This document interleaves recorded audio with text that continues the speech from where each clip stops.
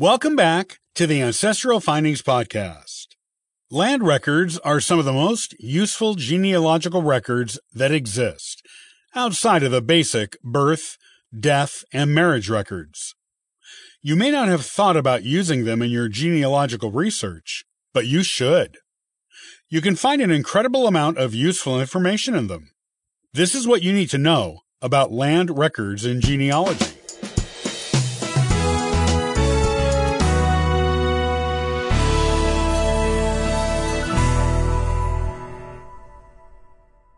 Our ancestors lived places. They owned houses. They rented them. They owned land. They rented it to farm on or to build on. They owned their properties outright, or they paid mortgages on them. They paid taxes on them. They had property left to them through inheritance, which they either kept or sold. They gifted property to other people, usually, but not always, family members. They moved and started the whole process of renting or owning property again. All of these things generated records, and these records can be incredibly useful in your genealogy journey. Land records can tell you a lot of different things about a person or a family. It may even assist you in tracing generations of the same family line. You can trace the places a person lived and use those locations to check for evidence of other family members following them there, or already being there when your ancestors arrived. You can learn about their relationships with friends, neighbors, and their community. You can learn about family relationships through land and property inheritance.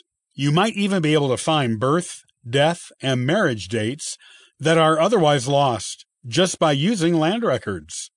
You might also be able to learn about new children in a family you previously did not know existed, or discern the maiden name of a female ancestor you were never able to find anywhere else. Land records are incredibly useful. U.S. federal census records from the mid-1800s onward will tell you if your ancestor owned or rented their property and whether they had a farm or lived in a house or a different type of dwelling place in the city.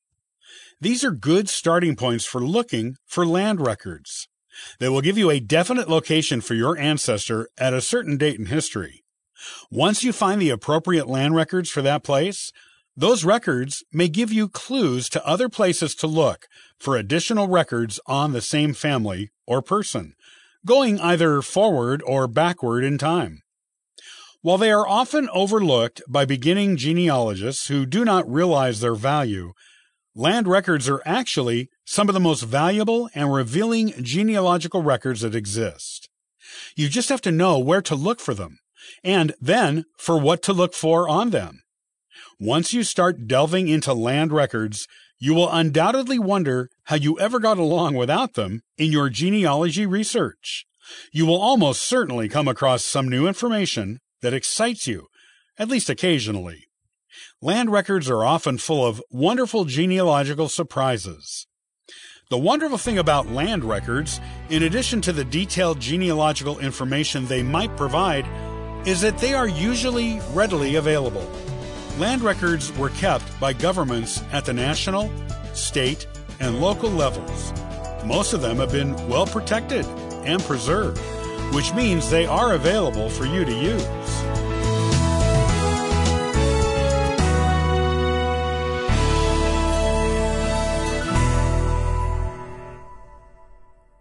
Thanks for listening to the Ancestral Findings Podcast.